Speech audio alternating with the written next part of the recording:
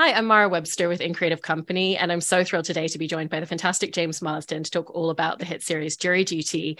And in starting to talk about the first conversations that you had when you came on board with the show with the creators Lee Eisenberg and Gene Stupnitsky, I know it was very important to you right from the offset that the humor was never going to be directed towards Ronald and that it was all kind of internal projections. And I was interested because you kind of laid that groundwork with them very early on, as you started to look at certain scenes and scenarios in terms of what the script was, how that kind of informed the way that you wanted to begin setting up a lot of the comedy that you were self-projecting onto your character of James Marsden rather than projecting it out towards anyone else.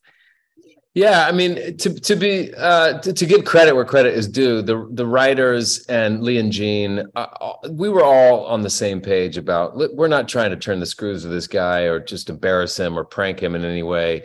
We want to surround him with a bunch of absurd personalities and circumstances. So by nature, it really wasn't ever. There were scripts. There were no dialogue. There was no dialogue scripted, but there were scripts that outlined kind of what we're doing, like what, Marsden tries to get out of jury duty by saying he's a distraction. Todd walks in with chair pants, Marsden takes a dump in his bathroom. Like, this is all stuff that's brilliantly scripted by the comedy writers. And then we get to go in and improv on top of that. But so to answer your question, I mean, it was never really designed, and none of the comedy or humor was ever designed to take aim at Ronald. It was just to be kind of in his orbit, I guess, sort of around him. And that was, there were moments where it's like you start to breach that line where it gets a little close to affecting him in a way that he might not want to be affected. So, yeah, I guess in a long-winded way of answering your question, yeah, once I realized, because I got excited about the improv comedy element of it. I've never really done that style of comedy before. I always wanted to try it. Big fan of Christopher Guest and, Waiting for Guffman. If I could name a movie I wish I was in, it'd be that movie. So I got excited about that, and I wasn't prepared for everything that Ronald was going to bring, right? Nobody knew what he was going to say or do and how he was going to react or what it was going to be uncomfortable for him or make him, feel embarrassed. So I just had to keep that as my sort of my parameters were set with him. And then within those parameters, I could be as goofy and silly and make an ass of myself as much as I wanted to with all the funny stuff. But none of the comedy that was scripted had to be reconstructed in any big way because I was saying, I don't want to do a prank show. It was always designed to be, circumstantial around him. And it was always like, let's see how he'll react to this. Let's see how he'll react to this. So that was good that we were all sort of in rhythm there as far as like what the tone should be of the show. And we believe that the comedy shouldn't have to suffer for it. We can really go kind of absurd with some of the silly stuff and hopefully he doesn't just roll his eyes and walk out. Hopefully he's a sport, but it all really worked out. And I'm glad that the show has a kind undertone to it towards the end when you pull the curtain back and it's revealed to him that there's a sort of warmth and like special celebration of spirit there. And that goes hand in hand with all of the kind of ridiculous comedy stuff we were doing. And I just thought it was going to be an either or, and it ended up those two could coexist. And because what you were saying in terms of nobody knew how Ronald was going to respond to any of these situations, especially when you first come in on day one, you have no idea who this person is, kind of what their perspective is going to be, how they're going to respond to anyone around them. Going back to what you were talking about with the scripts, having kind of loose outlines of scenes, but not being dialogue specific. I was interested in kind of how far in advance you were able to really prepare anything. Like, would you know, okay, today we're going to be mostly in the courtroom and then, we're going to be adjourned more tomorrow, or we're going to go to Margaritaville 2 days from now? Or was it very much having to be day by day because it had to be so responsive to how Ronald was reacting to everything around him? Yeah, good question. I mean, no, the answer is it was like you said, it was the former. It was very measured. It was very strategically planned out tomorrow we're going to be in the deliberation room mostly. We'll sneak into the courtroom for an hour. And today, and on that day, we're going to push these beats. Okay, Ken, this is where you introduce the game of jute to him, and we reveal your gambling problem or whatever, so all that was scripted.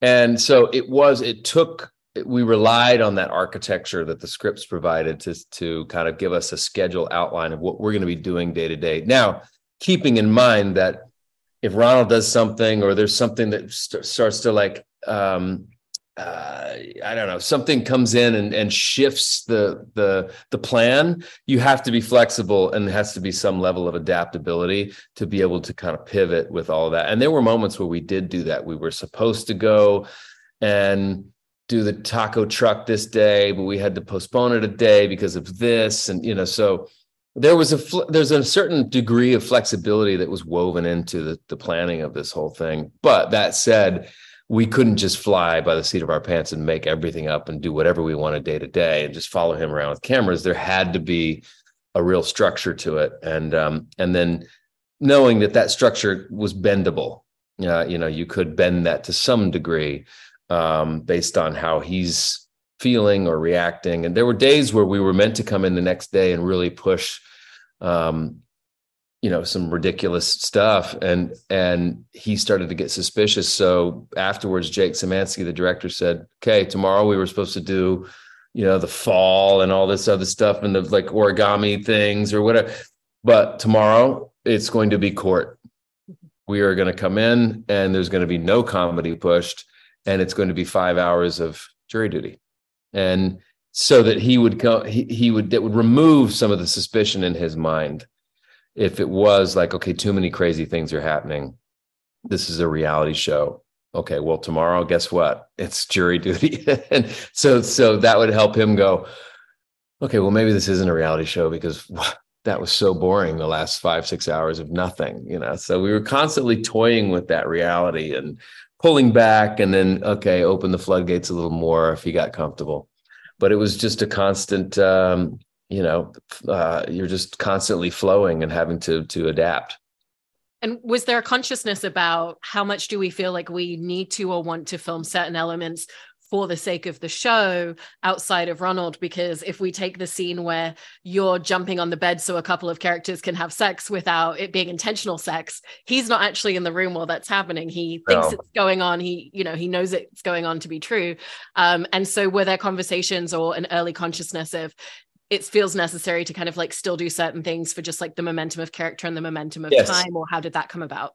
Yeah, we never wanted to approach this like a traditional, 3-camera sitcom or a filmed sitcom where you just like a shoot out of sequence and okay, that bit where Noah and Jeannie are soaking on the bed and James helps them out. We can shoot that later when we're done with Ronald. No. We actually did that in sequence. I left that room with him when we were doing the audition and went straight into that room and filmed with the camera guys and with her little spare camera, that's the soaking scene. I think we didn't have to do it that way, but I feel like that was just part of the nature of our experience, was to sort of keep it all in sequence if we could. And that kind of kept our ducks in a row a little bit easier instead of like having to go and shoot like external stuff later to tie it in.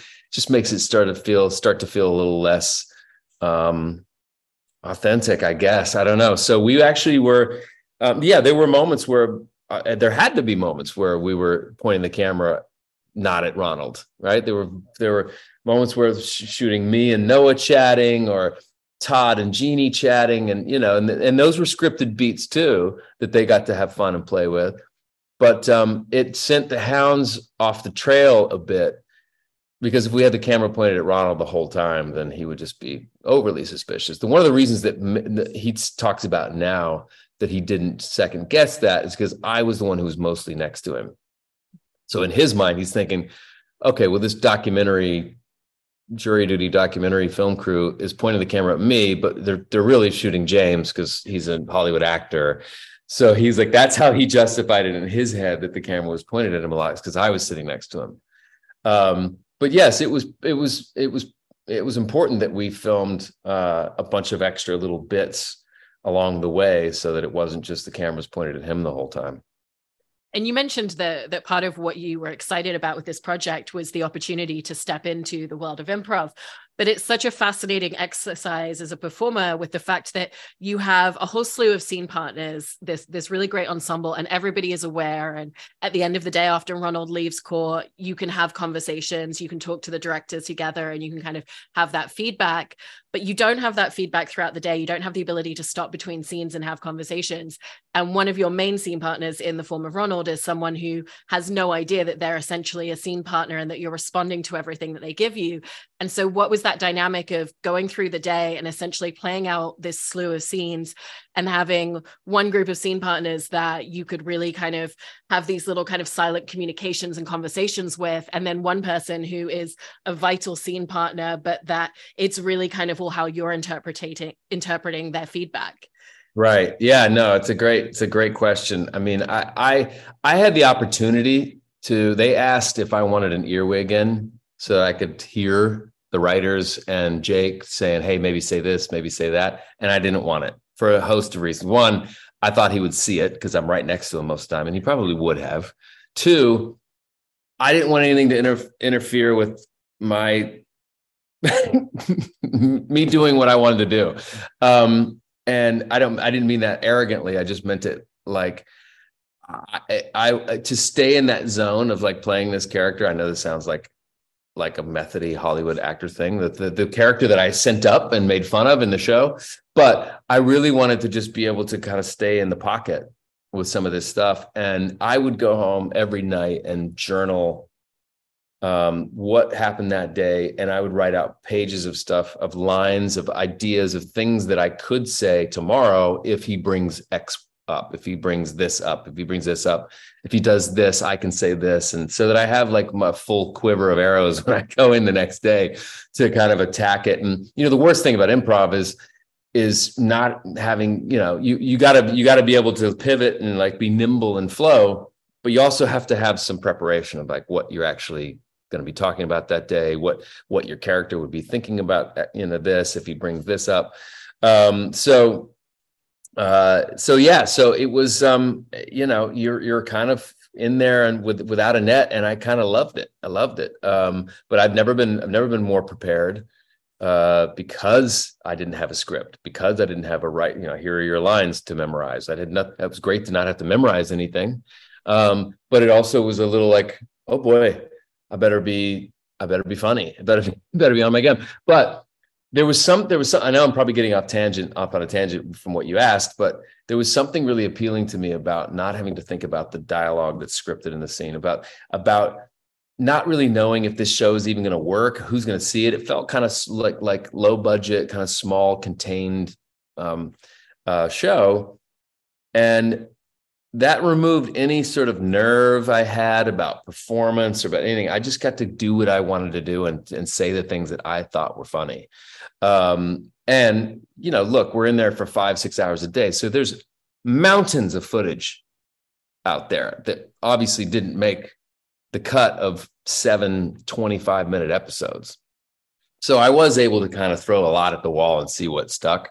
And then, the good stuff, they go in and kind of, take that out and cut it together and put it in the show. But I hope that answers your question. I know you were, I think I got off on a topic a little bit there about, not having a script and kind of just being in the room and having to stay in the zone. And in terms of preparation as well, the rest of the cast had a full couple of weeks to kind of be in a room together and do rehearsals. And you were only there for 3 days because you came off the back of shooting Party Down, which had run a little bit longer production wise.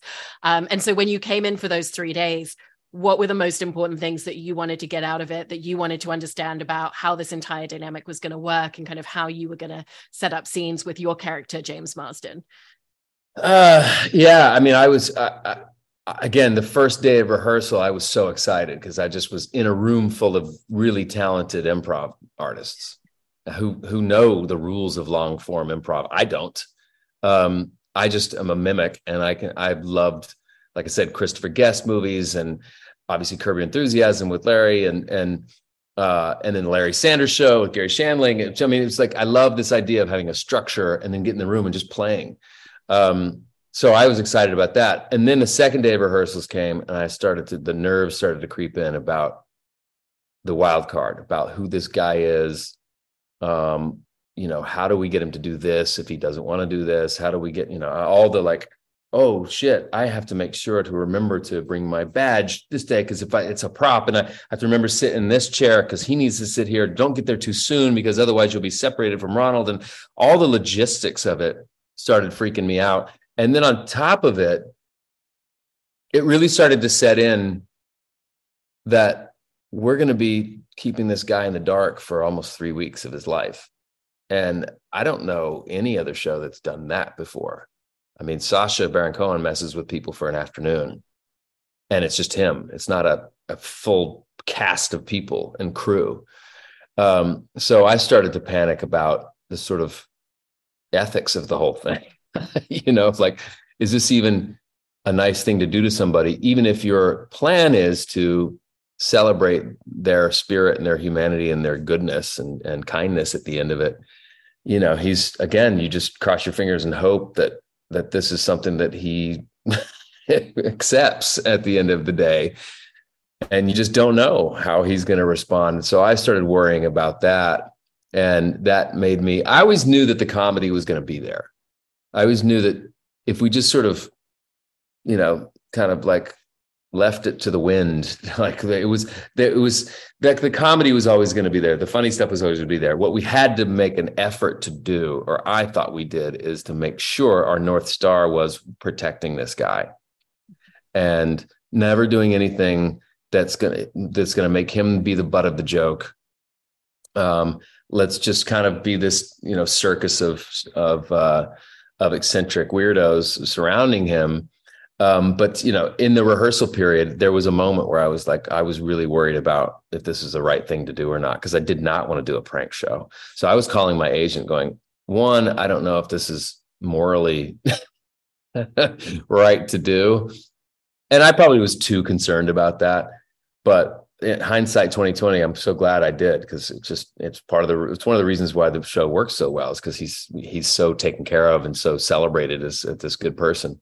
But I also thought, I'm not as prepared as the rest of these actors. Like, one, they've been rehearsing for over 2 weeks. Two, they know how to do improv and all this stuff.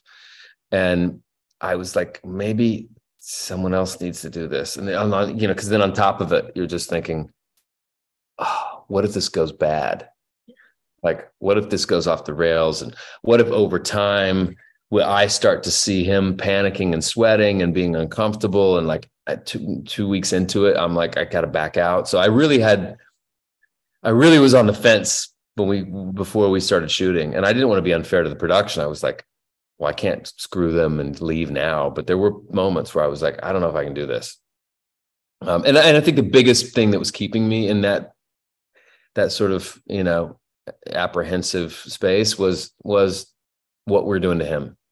That was the biggest thing for me. Like, I just really wanted to be careful about doing anything that would traumatize him or make him feel upset or humiliated. And because I put so much energy into, having those conversations with Jake and Nick Hatton, their wonderful producer, that became our sort of, our guideline.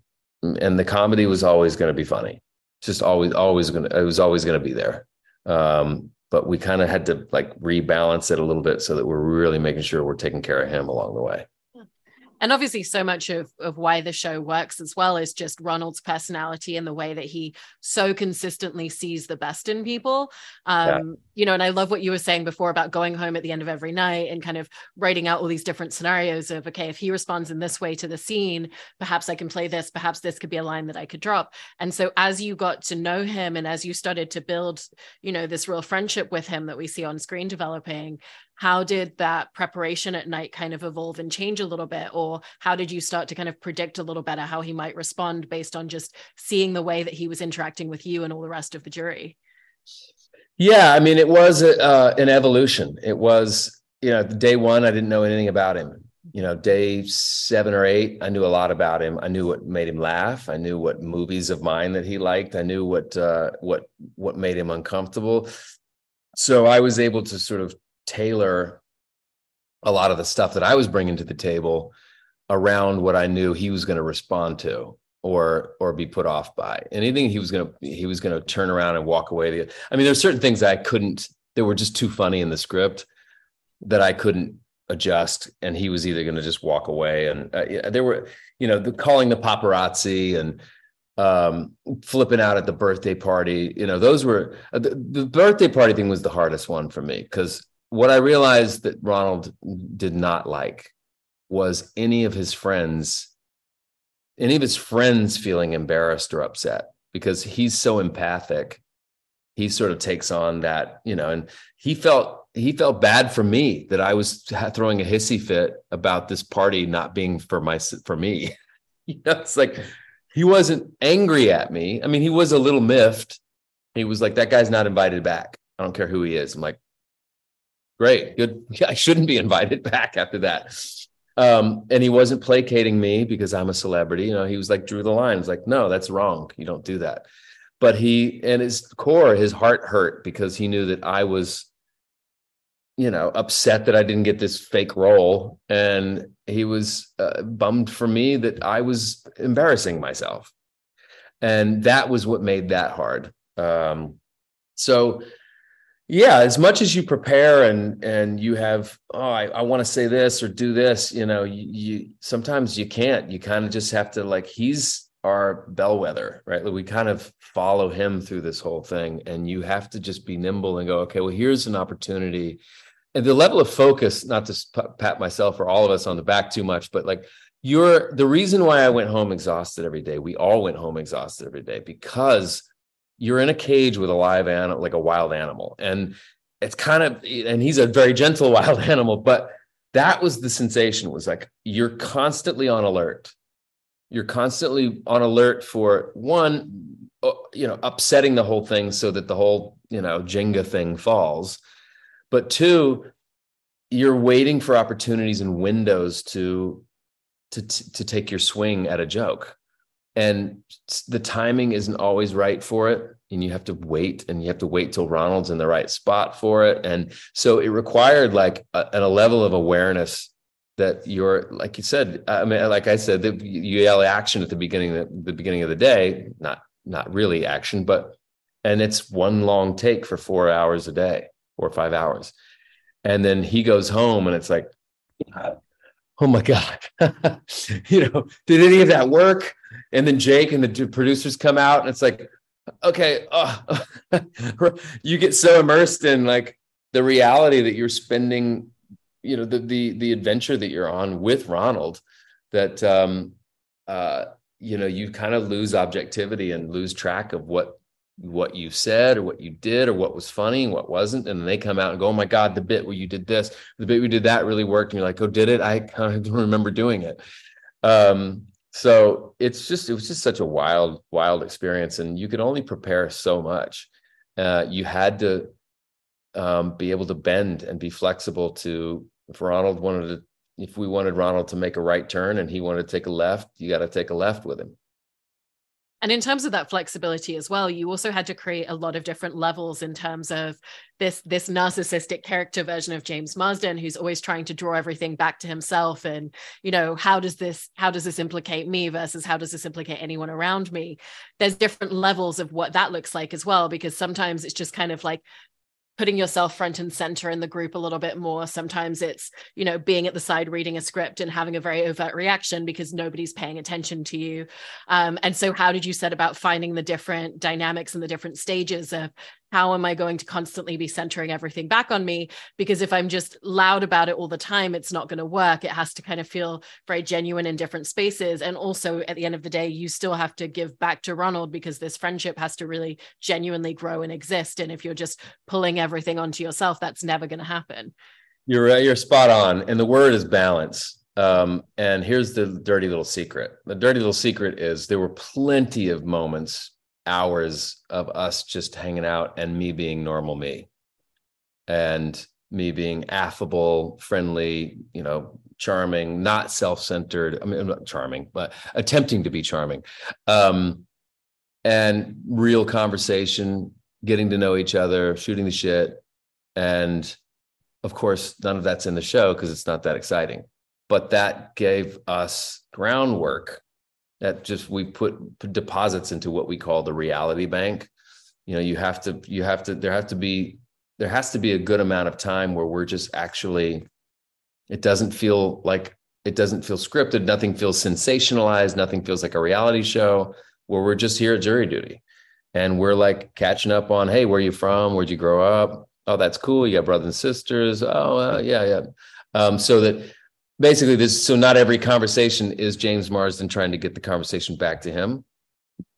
And then I know that I knew that if there was enough of that where I was just being a nice guy and like a likable guy that Ronald would hang out with, that if there was enough of that, then I can do a little Jekyll and Hyde and switch, and then, and go for the jugular with a really, self-centered comedic moment where he gets to be the celebrity, the Hollywood jackass James Marsden. And it might make Ronald go like, well, that's a different side of him that I didn't see because he was such a nice guy like 20 minutes ago. So basically, to answer your question, when you watch the show, it looks like all I'm doing is hitting those beats. If that was what I was doing 100% of the time, he would walk away.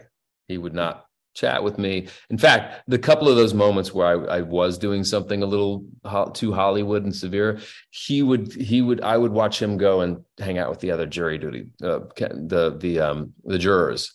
And I was like, oh, okay. He doesn't want to be associated with me when I'm being the greater than thou, Hollywood celebrity. So I need to make sure that I temper that with some balance and some real conversation, knowing that all those real conversations are going to be cut out of the final product, but they also laid groundwork for a real authentic friendship that we were able to cultivate and foster. And he's a good pal now. And, I couldn't walk away from this experience not having fallen in love with the guy, not being friends with him. Was there kind of a delayed catharsis in terms of playing this character and making this show? Because you've spoken previously about how there were aspects that you pulled into the narcissistic version of James Marsden for the show, which were things that you've witnessed and seen other people doing, where they get a little bit self-granulating in working in production and being performers. And so was there kind of a catharsis in being able to kind of have absorbed some of that over several years and then having an outlet to kind of express it and let it out? Oh, yes. Yeah. That was, it was, I mean, the greatest thing as an actor is like, oh, I've got a good impression of somebody, or I've got, God, there was a character that I saw at the coffee shop this morning was just like so rich. And if you've spent enough time in this business and seen enough of that kind of behavior from somebody that thinks that they are, that they're exempt from what all other normal human beings have to endure because they're an actor. So yes, it was cathartic to be able to go in and I've created this sort of war chest full of memories in my mind of experiences. Not that I've been around, a bunch of Hollywood self-centered pricks my whole career, but there have been little moments of someone doing something diva-ish, and I just kind of file that away. So it's been fun to be able to. It was a great opportunity to kind of, dip into those memories but I always loved this character because it's a kind of a bit that I do on set anyway, where I pretend to be the actor who's Mr. Likeable and friendly, and then and then in a second switches to the, oh my God, you are the most affected. You're just pretending to be the person. Like the Hollywood thing is to be somebody who makes fun of. That's so LA. That is so Hollywood. But then in their behavior betrays that, and they're the most Hollywood by doing whatever they're doing. Anyway, so yes, it was fun to be given permission to to be as unsavory and self-absorbed as I was in this. And there's a subtle and sometimes not so subtle wink to the audience of like, hey, this is me making fun of, celebrity, essentially. No. And because this was such like an actualization of this really long dream of stepping into the improv world and getting to play in this space, and you did so much preparation. I think that it sounds like you spoke to people and kind of like asked them for their advice who have been more in the improv space as well before making the show. When you finally got into making the show, what was the experience of expectation versus reality, of like the idea that you'd always had in your head of what it would be like to be playing in improv and doing all that sort of scene work versus the actual reality of going through the process of making a show like this? Yeah, great question. I mean, it was all that I expected and more, because I was given a long leash to be able to have fun. And like I said, I was in a room in a windowless box. It was action and cut 5 hours later. And it was like, I couldn't be controlled. I got to go and do what I wanted to do and say the things that I thought were funny as this character. So a great amount of latitude and creative license to kind of just go in and have a great time. So in that regard, it was great. And at the end of the day, the writers and the director was loving what I was doing. So they just kind of, gave me an even longer leash. The hardest part was that I wasn't prepared for, that became, as we moved on, was still a challenge, was, how do we get this guy to the finish line? Because you're kind of juggling two different things. You're going, all right, I'm doing my kind of version of The Office here. And I'm basically playing my version of Steve Carell. Right. And this feels like a fun Lee Eisenberg, Gene Stupnitsky written comedy. And that's great. But then there's this whole other part of the show that needs to work. And it's like, how do we get him to the end, and how do we get him to get all of these jurors to agree to we didn't even know how he's going to vote, to be honest. And is this going to be okay when we lift the curtain and tell him it's all fake? And that was the thing that was really kind of chewing away at me. It was like, and it never interfered with like me playing Jackass James doing the Hollywood thing. But I got close to it occasionally with my sort of comedic narrative. My antics would somehow, I would think, would upset him, and I don't know. But that was the other thing, was that I wasn't really prepared for. As we went along, I got more and more worried about, is this doing any damage to him? Is this creating some sort of paranoia in him? Will it, when we reveal everything? The thing that calmed my nerves about it all was seeing what a good spirit he was, and what a good, he just kind of, the characters that were created to turn him off or to like weird him out, like he put his arm around them, and he took Todd on a shopping spree and showed him the Bug's Life. And like, he really was just one of the more pure-hearted, kind, positive, not a cynical bone in his body personalities. So that gave me hope that by the end of it, but it also made me go, well, yes, we're celebrating this guy's humanity and his spirit at the end of this, but this is a really unconventional way of doing it. It's like, so that was the only part of me that was kind of concerned throughout it. But the expectation to be able to get into the room and play with the other actors and to the point where we could kind of read each other's minds about where we're going with a certain bit that wasn't necessarily scripted. There was a lot that wasn't scripted that we started to like riff on, and they're so smart to just get in the room with them and play. It was just so gratifying. But I'm just glad the whole thing worked as well as it did. It was touch and go moment to moment, but yeah, it worked. I mean, it's such a fascinating and incredibly unique experience and project to do as a performer. So it's been so wonderful to get to hear all these details. Thank you so much, James. I really appreciate it. Oh yeah, of course. I appreciate the great questions. I love chatting about it. It's so easy to chat about this show.